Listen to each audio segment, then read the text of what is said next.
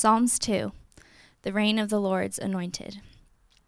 Why do the nations rage and the peoples plot in vain? The kings of the earth set themselves, and the rulers take counsel together against the Lord and against his anointed, saying, Let us burst their bonds apart and cast away their cords from us. He who sits in the heavens laughs. The Lord holds them in derision. Then he will speak to them in his wrath and terrify them in his fury, saying, As for me, I have set my king on Zion, my holy hill. I will tell of the decree. The Lord said to me, You are my son. Today I have begotten you. Ask of me, and I will make the nations your heritage, and the ends of the earth your possession. You shall break them with a rod of iron, and dash them in pieces like a potter's vessel. Now therefore, O kings, be wise, be warned, O rulers of the earth. Serve the Lord with fear, and rejoice with trembling. Kiss the Son, lest he be angry, and you perish in the way, for his wrath is quickly kindled. Blessed are all who take refuge in him. This is the word of the Lord. Please pray with me. Father, we pray now that as we've read this psalm together, that you would minister to each and every one of us. Lord, that you would speak to us, that you would instruct us, that you would reveal more of yourself to us. Lord, we pray that we would find ourselves among those who are blessed, because each and every one of us are choosing to find refuge in you. Lord, we thank you for your holy word. We thank you that it is a lamp to our feet, that it is a light to our paths. And so this morning we long for light. Lord, we want to be guided by you in your love. And so speak to us now, we pray. In Jesus' name, amen. Please be seated.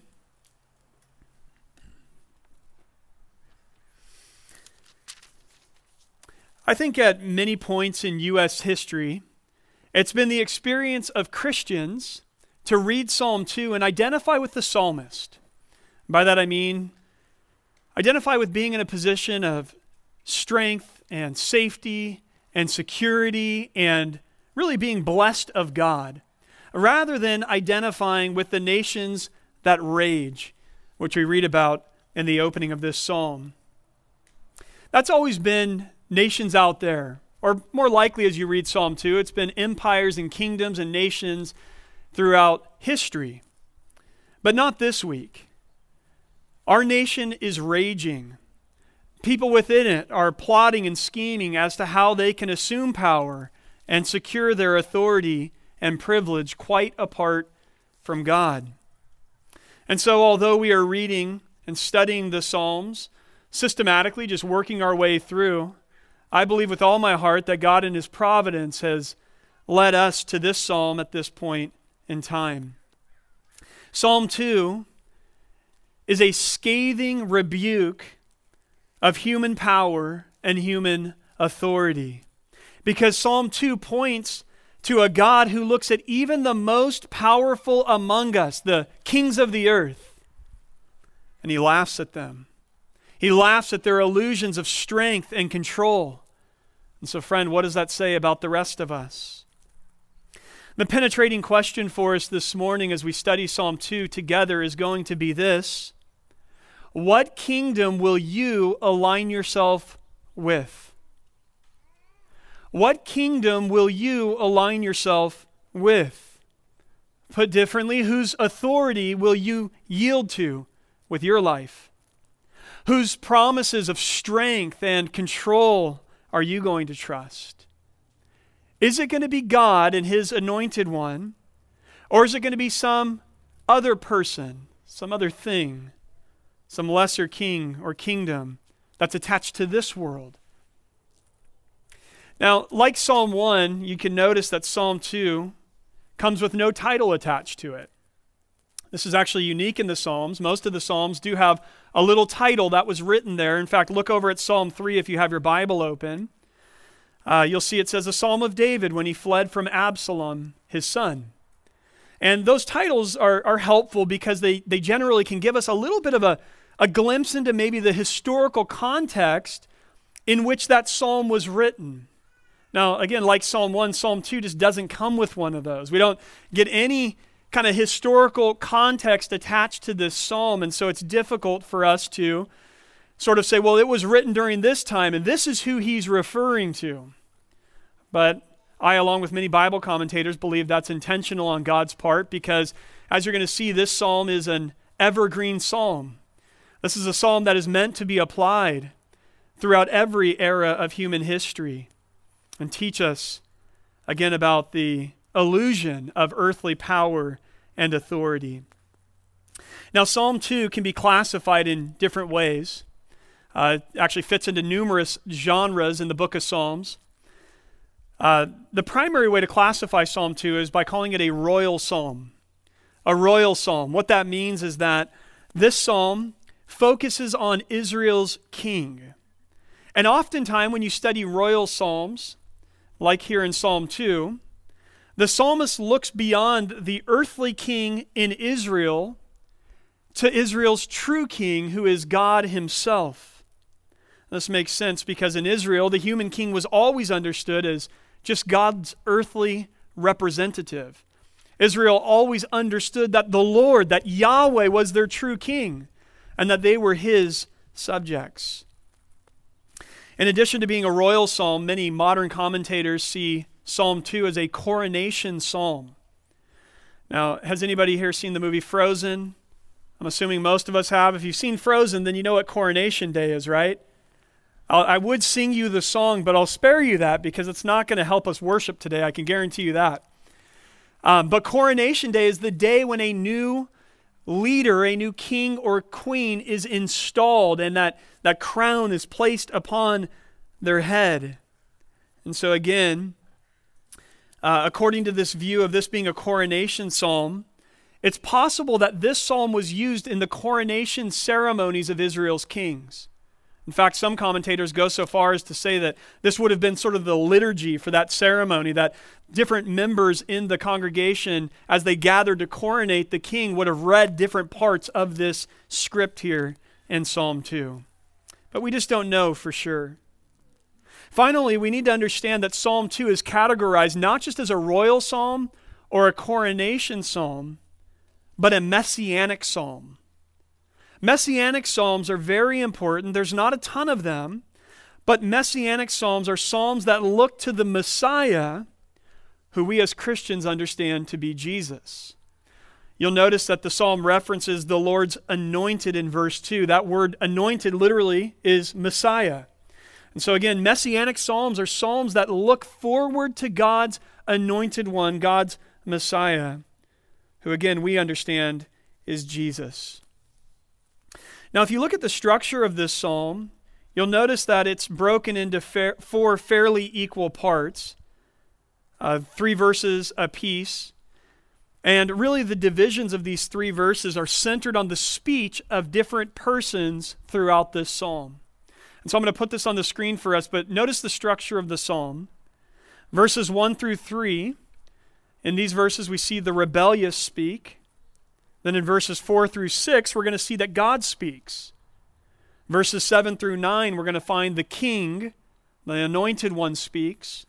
And then finally in verses 10 through 12, the narrator, the author of the psalm, is going to speak and share his concluding thoughts. So I'm going to use this structure to help teach this psalm to us this morning. We'll begin then with the rebellious speaking in verses 1 through 3. Again, please follow along with me. We read this. Why do the nations rage and the peoples plot in vain?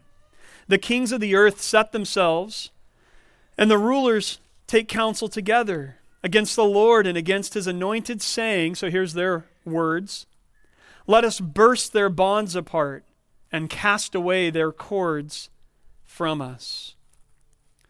Now this psalm opens with a question. Why do the nations rage and the peoples plot in vain? And although it begins with a question, the psalmist is not expecting you to answer. Instead, the question is really just an expression of bewilderment.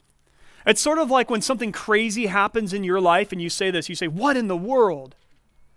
what in the world is a question, but you're not asking a question really. You're just expressing your amazement or your shock or your bewilderment with something that's going on. That's what the psalmist is doing here. He's asking this question because he is totally shocked. He's like, what are they doing? What is going on here? He's shaking his head at the leaders of this world. And the picture here that he's looking at is a picture in which the powerful leaders of this world are plotting and conspiring against God and against his anointed one.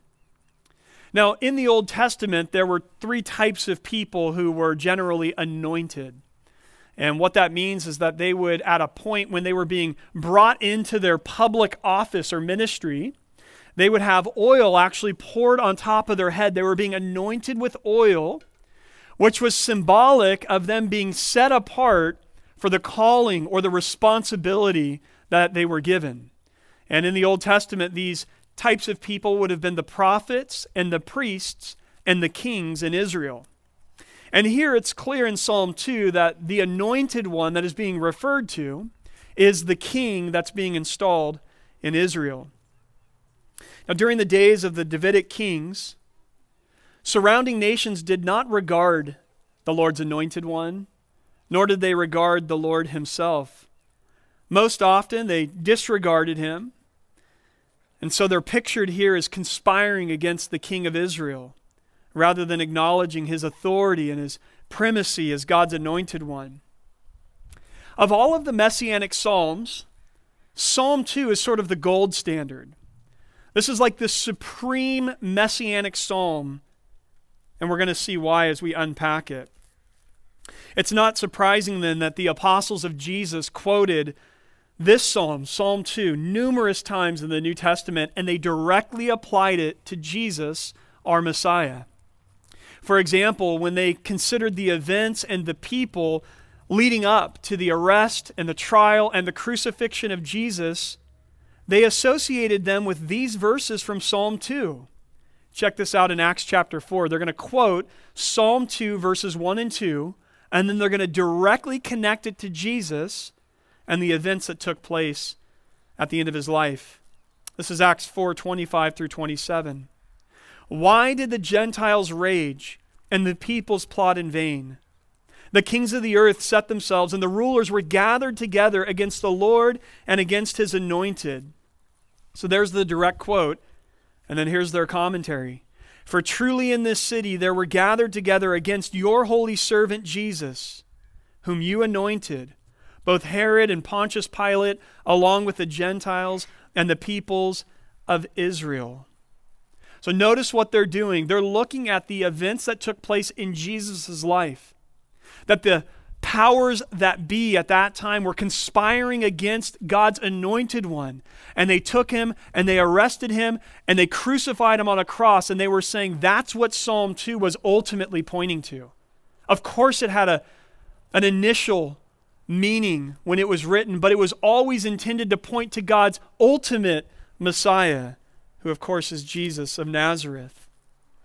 So through the apostles' handling of this psalm, we can learn something about how we're to read the Old Testament scriptures as Christians. Well, the first worshipers who would have studied this psalm saw in these verses a picture of those who opposed Israel's human rulers.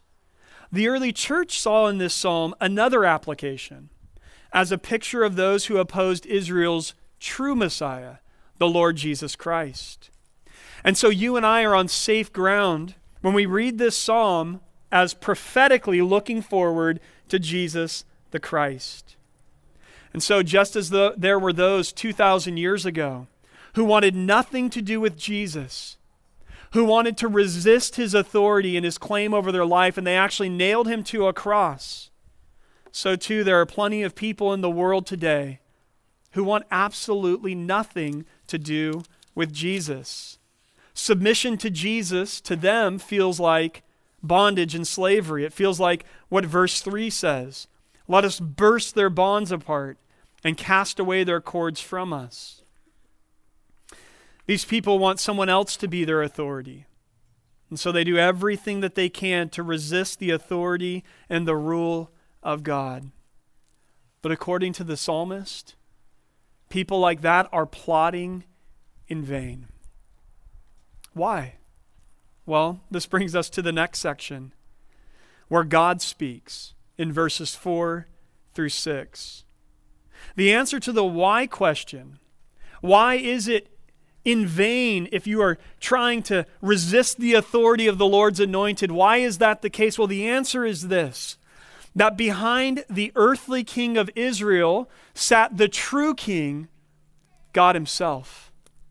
And notice from verse 4 that God is not merely the king over Israel who is enthroned in the city of Jerusalem or Zion, but that God is the king of the entire universe, and he is right now enthroned in heaven above. And he sits on his throne. He looks out upon the world. And the psalmist tells us that he laughs. As God sits and watches the powerful of this earth through every epoch of human history, plotting and scheming and trying to manipulate the outcome of human history, God sits on his throne and he looks at it all and he laughs. In some ways, this reminds me of when I play wrestle with my kids. Judah and Jace, my two older boys, they always want to wrestle. And they'll come and they'll attack me and they'll jump at me and they begin plotting and scheming. Okay, Judah, you grab his legs and I'm going to jump off the bed onto his back. And I just kind of chuckle and I laugh because it's cute. And you know what? All of their plotting and scheming is no threat to me. At any moment, Dad could rise up from the dog pile and push these boys off and take control of the fight again. And so I just laugh. It's cute to me. It's non-threatening to me. And the psalmist here is saying, when the Lord looks at the mightiest among us, those people that rule over nations, those people that strike fear into our hearts, the Lord looks at it all and he laughs at it. But notice that God's laugh is a little bit different than my laugh. It's not playful laughter. It's mocking laughter. The word derision there in verse 4 means mockery or ridicule. Mockery or ridicule. In other words, God laughs at these rulers of the earth, those who have power over us on this earth. God laughs at them not because he thinks they're funny. He laughs at them because he thinks they're pathetic. Notice that God is not in heaven nervously pacing back and forth, strategizing about how he might overcome their plans to resist his will for human history, to resist his plan of total conquest through Jesus Christ. He's not stressed. No, he's sitting on his throne comfortably and he's laughing at their pathetic attempts to usurp his authority. The kings of the nations surrounding Israel some 3,000 years ago were just like pieces sitting on a checkered board. They're talking amongst themselves about how they might conquer the other members on the checkerboard. And guess what? The Lord God is like us when we look at the checkerboard. And at any moment, he could just toss the whole thing upside down and send every one of those pieces scattering in a different direction. Those who are mightiest among us are nothing before the Lord. Pilate and Herod and the Jewish religious leaders 2,000 years ago, who thought that they could take matters into their own hands and they could resist what God was doing through Jesus. We can kill him. We can crucify him. Even Satan himself, who was a part of that plot and inspired Judas Iscariot to betray Jesus, who thought that he had trapped the Lord. He knew how he could stop God's plan. The Lord looks at him and laughs. Again, he's like a chess piece on a board, and God is the one that's controlling the whole thing. People today, all across the world, who snub Jesus, who resist his rule in their lives, who try to figure out ways to say no to the Lord. They want to be on the throne of their own life, or they're looking to other people or power structures to gain control. The Lord looks at it from heaven, seated comfortably and in charge on his throne. And he laughs a laughter that is not playful. Again, it's laughing at how pathetic we are. Now notice that in this next verse, when it talks about in verse 5, the Lord now speaking, that there's a couple of words there that describe the way that God feels as he's speaking. Their rebellion against his rightful and just reign ignites his fury and his wrath. Now, those are not words that we should just gloss over in the Bible or ignore. Those are words that are very powerful. Again, if we can look at some of the powerful rulers of this earth and experience terror at the thought of, well, what if they came after me? What if they were going to do something bad to me? How much more terrifying should the idea of the wrath and the fury of a God who sits comfortably on his throne and mocks the leaders of this earth be to us?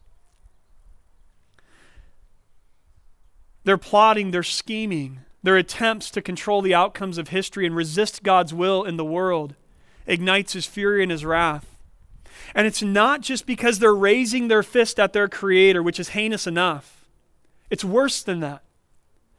It ignites God's wrath because what they're doing in raising their fist against him is they are resisting the rule of a perfectly good and just and righteous God. God is perfectly good. We sang about it earlier. He is perfect in all of his ways. Everything that he does is done in justice and equity. Everything that God intends for us in this world is for our own good as his creatures created in his image. And rather than humbly submitting to his perfect and loving and kind leadership, we're raising our fists to the heavens, saying, I want nothing to do with you.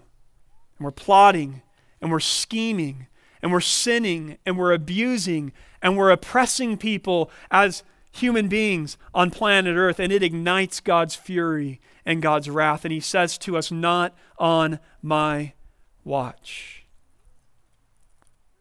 This wickedness, this rebellion among human beings merits God's wrath. And so God has a word for us.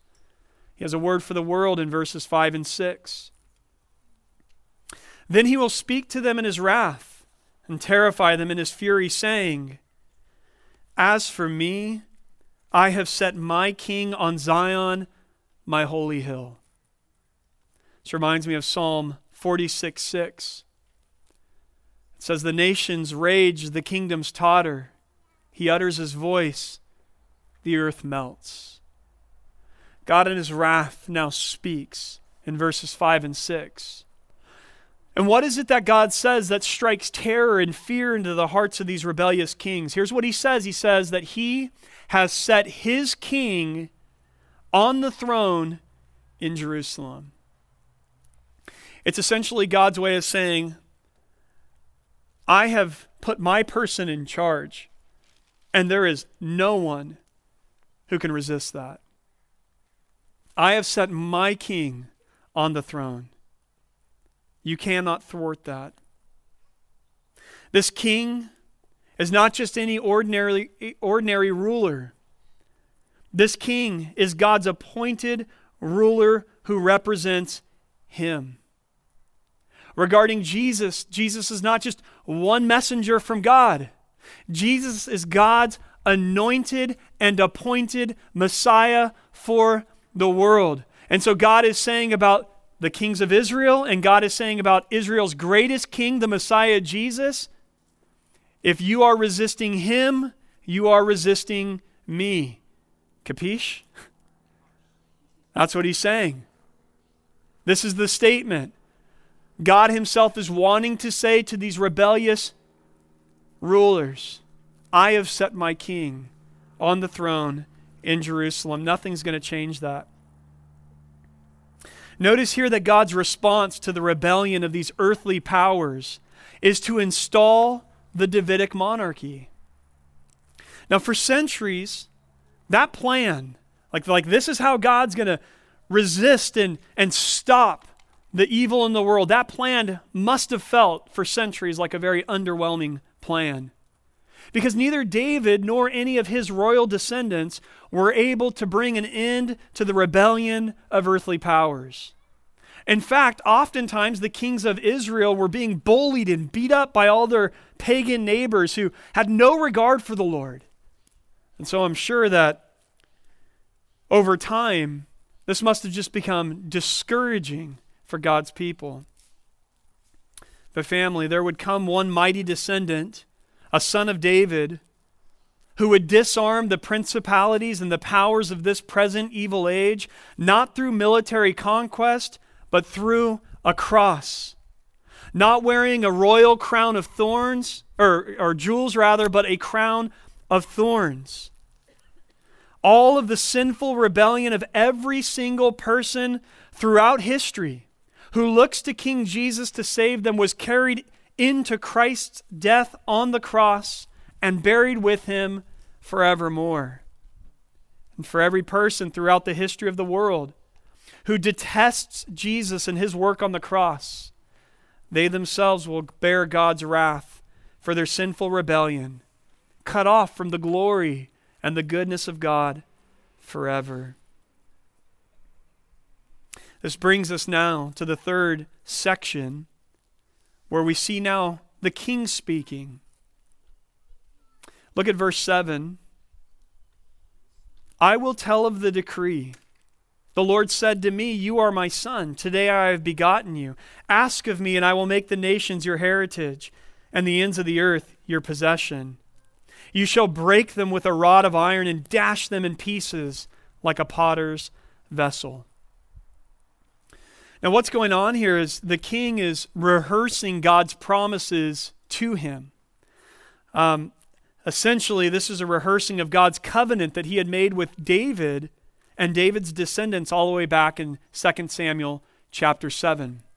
2 Samuel 7 is one of the most important chapters in the Old Testament. It's the establishment of the Davidic covenant, where again, God is making a covenant with David and all of the kings that would come after him. Here's what we read in 2 Samuel 7.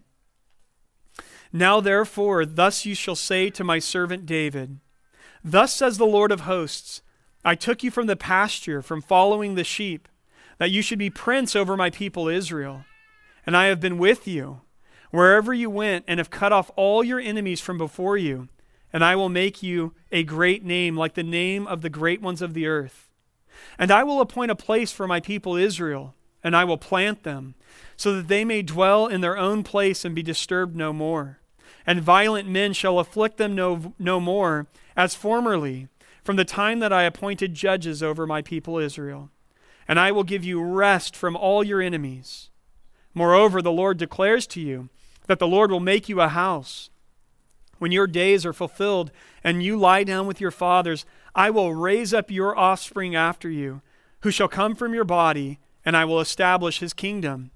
He shall build a house for my name, and I will establish the throne of his kingdom forever. I will be to him a father, and he shall be to me a son. When he commits iniquity, I will discipline him with the rod of men, with the stripes of the sons of men. But my steadfast love will not depart from him, as I took it from Saul, whom I put away from before you. And your house and your kingdom shall be made sure forever before me. Your throne shall be established forever. That was the promise that God had made to David and his descendants. And notice here in Psalm 2, the king, perhaps at his coronation ceremony, is rehearsing the main components of that covenant. God promises to be a father to the king, and the king is God's son. God promises peace and security and rest from all of Israel's enemies. Now here in Psalm 2, the vision is complete control over the nations of the earth. All of the nations of the earth living in submission to the authority of God's king. To those rebellious earthly powers, God's king would break them or rule them, it says in verse 9, with a rod of iron. That's a picture of strength. Iron being the strongest material in the ancient world. He would rule them with this rod of iron.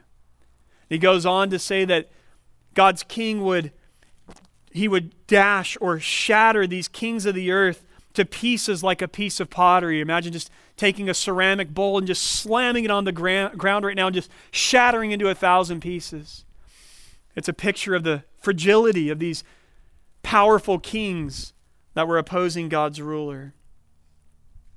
Now, of course, if this was a coronation poem for these kings in Israel's past, over time I would imagine that it must have gotten so disappointing for them. Because with every successive ruler that was raised up in Israel, the hopes that they would actually rule over the earth just got weaker and weaker and weaker. Some scholars suggest that at the time that this poem was placed in its current place in the Psalter, right up front at chapter 2, the Davidic dynasty was already in the past. And so what that meant was that any hope that these promises could come true must have been quite faint. And yet here's the irony. Israel's prophets consistently promised that one day there would come a Davidic king who would fulfill these extravagant promises that God had made to his people. Consider Isaiah 11. Here the great prophet Isaiah says this, "There shall come forth a shoot from the stump of Jesse, and a branch from his roots shall bear fruit. And the Spirit of the Lord shall rest upon him, the Spirit of wisdom and understanding, the Spirit of counsel and might, the Spirit of knowledge and the fear of the Lord. And his delight shall be in the fear of the Lord. He shall not judge by what his eyes see, or decide disputes by what his ears hear. But with righteousness he shall judge the poor, and decide with equity for the meek of the earth. And he shall strike the earth with the rod of his mouth, and with the breath of his lips he shall kill the wicked." This chapter goes on to talk about how through this descendant of Jesse, which is David's father, God would destroy the nations and usher in universal peace and prosperity. And so God's people were continuing to look forward to this Messiah, this ruler that God was going to raise up to sit on the throne of David and conquer the nations. And over time, many Jews would have looked at Psalm 2 with this kind of a messianic hope. In fact, as you get to John chapter 4, and that famous story of the woman at the well, Jesus has this dialogue with this woman, and they're arguing about spiritual things and where you should worship and all of that.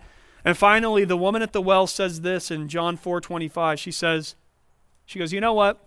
I know that Messiah is coming, he who is called Christ. When he comes, he will tell us all things."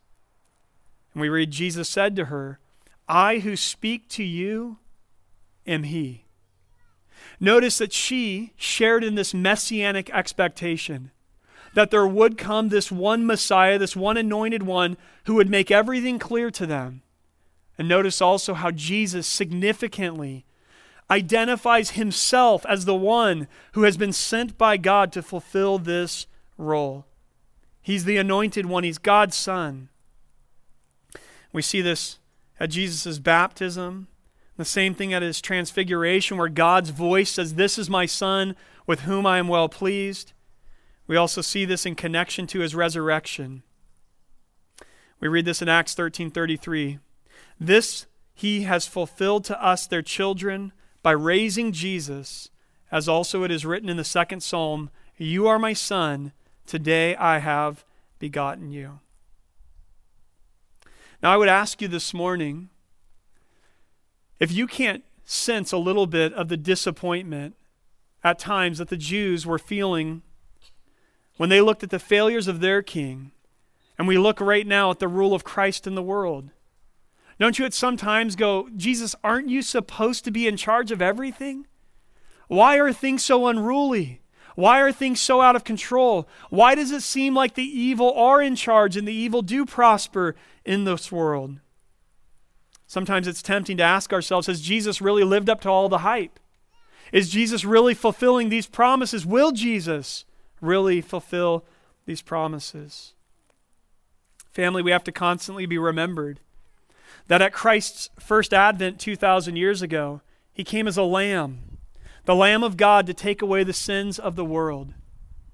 But at Christ's second advent, when he returns, he's going to return not as a lamb, but as a lion who will destroy all wickedness, all rebellion, and all evil. And he will subdue the earth and establish complete righteousness and peace. And so, like the Jews of old, you and I as Christians today live in this place of tension, knowing that God has promised us peace. God has promised us the end to evil, and yet it hasn't come yet. Psalm 2 is quoted in the book of Revelation many times in anticipation of the coming of Christ, where Jesus will come as a lion. Jesus will establish eternal peace. God's people have always then looked forward in anticipation of Jesus coming back and fulfilling this promise in Psalm chapter 2. I don't know about you, but the world feels exhausting to me right now. I look out at the world and I feel like with every passing week and passing month, I just feel weighed down in my spirit. And there's that tension I was describing because I just look out the world and I say, this is not the way it's supposed to be. And these things are not right. And righteousness is not ruling in our land. And it grieves my heart. But my heart is strengthened when I think about the fact that there will come a day when all rebellion, when all evil will be judged, when all those who are plotting and scheming and destroying people's lives and smirking at God with no intention of changing will be smashed to pieces like pottery shards. But that day is not yet. So the question is, why? Why is that day not here? Well, the scriptures teach us because God is patient. God is not desiring that any should perish, but that all should come to repentance. And that's how this great psalm concludes in this final section where we read the narrator's final thoughts. And in verses 10 through 12, he's going to conclude with three things: a warning, a call to repentance, and a promise of blessing. Look at verse 10. Now therefore, O kings, be wise. Be warned, O rulers of the earth. He's basically saying, you've been warned. I already told you the reality. God's seated on his throne, and he is going to rule over the nations. So you've been warned. But there's also this call to repentance. Because these things are true, the psalmist now, the narrator, is saying, therefore, those who are wicked need to repent. That's what's meant here when he says, kiss the Son. Right? In the ancient world, people, in an effort to show homage and submission to a ruler, they would oftentimes kiss the signet ring that was on the ruler's hand, or maybe kiss the feet of a ruler. So the psalmist says, listen, kiss the Son. Kiss the Son. Submit yourself to him and to his rule. Instead of resisting God's anointed one, serve the Lord with fear. For those who do, there's a promise of blessing at the end of this psalm. And it's a blessing, I love this, not just for some people. It's a blessing for all who would take refuge in him. The Lord God is looking out across the nations of the earth, even right now as I speak. And God's heart is that the peoples of this world would repent. Even the wickedest among us, God is saying if they would come to their senses and turn to my Son, I would forgive them, I would bless them. They could find refuge in him. Of course, in the Old Testament, God promised that he would bless those nations that blessed Israel and curse those nations who cursed Israel. And so these old kings back in the day could experience some blessing by establishing good relations with Israel. But as we've seen, this psalm looks beyond that time period, and it stands for all time as a warning and a promise to all the earth. And so, friends, we're going to end now where we began, with the question that this psalm presses on every single reader. Which kingdom will you align yourself with? Whose authority will you yield to in your life? Whose promises of strength and control and protection are you going to trust in your life? Is it going to be God and His kingdom, or is it going to be some lesser king and kingdom of this world? Non-Christians might look within and say, I've got this. I'm going to be my own Savior. I'm going to figure things out on my own. Non-Christians, they might look to some false god that they think could save them. They might look to some political savior and say, I'm banking my future on that. Unfortunately, many Christians are guilty of the same. Maybe I should do this when I say Christians. But today from Psalm 2, we are reminded of the futility of looking at any earthly power to ultimately save us. Friend, there is no moral reform that could save you from the wrath that is coming. There's no political party that can deliver you. There's no earthly empire that can secure your future. He who sits on His throne in the heavens laughs at all of our efforts to control history. Long after the United States is one more boastful earthly empire on the ash heap of human history. Long after the Republican Party and the Democrat Party are forgotten on the earth. Long after the stock market is no more and Bitcoin disappears, the kingdom of our Lord Jesus Christ will be alive and well. And so I want to challenge you this morning, choose to be on the right side of history. My prayer for myself this week, my prayer for all of us this week has been very simple. I've just been praying that God would convince all of us that the only unassailable kingdom belongs to Jesus, and so blessed are those who belong to Him. Amen. Let's pray.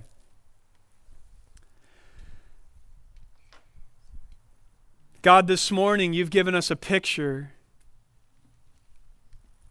of your power, of your glory, of your might, of your sovereignty. And yet at the same time, a picture of your goodness and your grace and your love. Father, I pray for all of us that our hearts would be strengthened this morning. That even while the nations rage, that even while people plot and scheme and devise, ultimately it's all in vain. Because at the end of the day, you control history.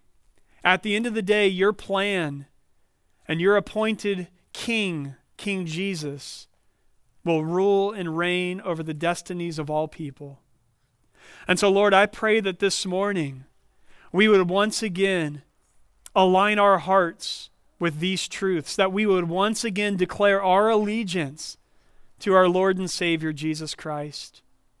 Lord, I pray for us that are already Christians, that you would remove anxiety, that you would remove fear, that we would not give in to frustration or anger that's unrighteous or being unkind or unloving, but that we would trust in you, Lord, that we would live like Jesus. Father, we also pray for any among us who have never put their faith in Jesus. Perhaps they've been spending their life trying to find something secure that they can bank their hope and their trust and their future on. Lord, we pray that this morning you would bring them to a place of faith in Jesus, recognizing that there is no solid ground except for the ground that is at the foot of the cross. And so, Lord, we pray that if there are any among us who do not know Jesus, that you would save them even now. Lord, we love you. We worship you for who you are and for what you've done for us and for what you still will do for us in the not so distant future. In Jesus' name we pray. Amen.